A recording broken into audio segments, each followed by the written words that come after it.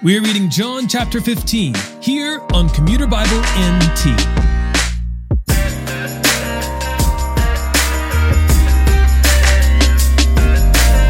Jesus continues to teach his disciples after they have celebrated the Passover, and at this point, they are on their way to the Mount of Olives. During this discourse, Jesus emphasizes relationships within the Trinity, and today he'll expand that to include the relationship between the triune Godhead and Christ's disciples. Jesus begins by saying that his disciples are the branches and that he is the vine. They will only grow and bear fruit if they remain in Christ. His disciples are to relate to one another in the love of Christ, remaining in that love. Remaining in Christ means that they will also be persecuted because of their association with him. For those who hate Christ also hate his followers and his Father who sent him. John chapter 15. I am the true vine, and my Father is the gardener.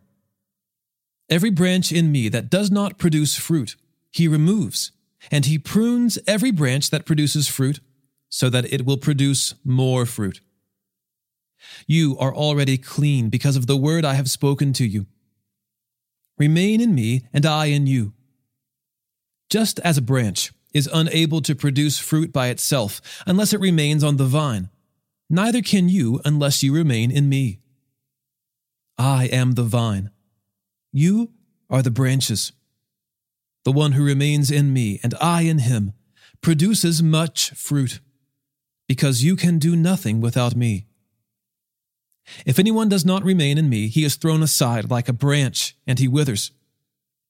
They gather them, throw them into the fire, and they are burned.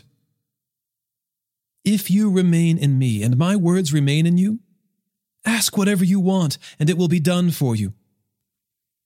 My Father is glorified by this, that you produce much fruit and prove to be my disciples.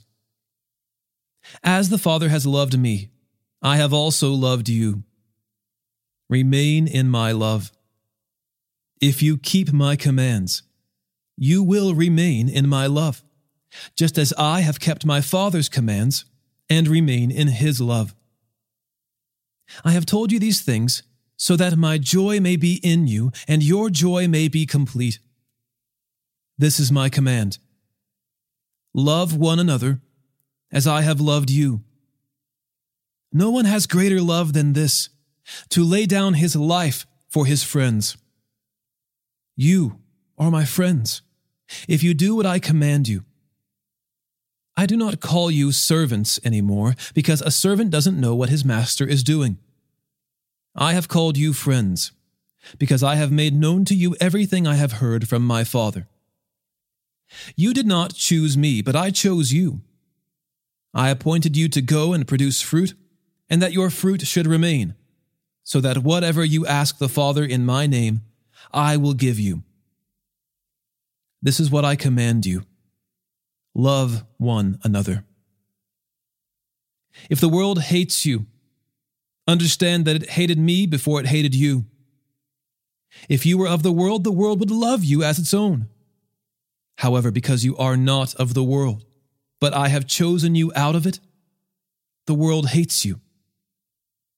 Remember the word I spoke to you. A servant is not greater than his master. If they persecuted me, they will also persecute you. If they kept my word, they will also keep yours.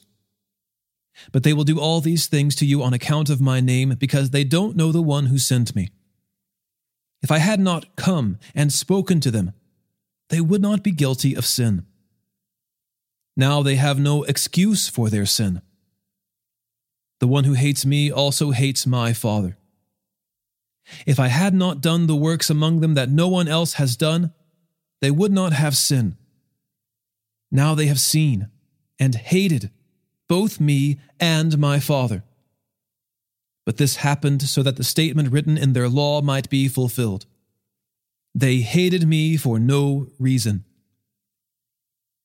When the Counselor comes, the one I will send to you from the Father, the Spirit of truth, who proceeds from the Father, he will testify about me. you also will testify, because you have been with me from the beginning.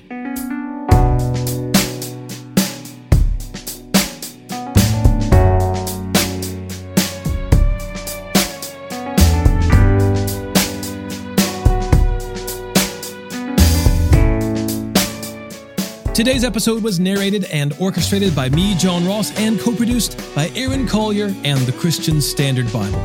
Thanks for listening, and don't forget all Scripture is inspired by God and is profitable for teaching, for rebuking, for correcting, for training in righteousness, so that the man of God may be complete, equipped for every good work.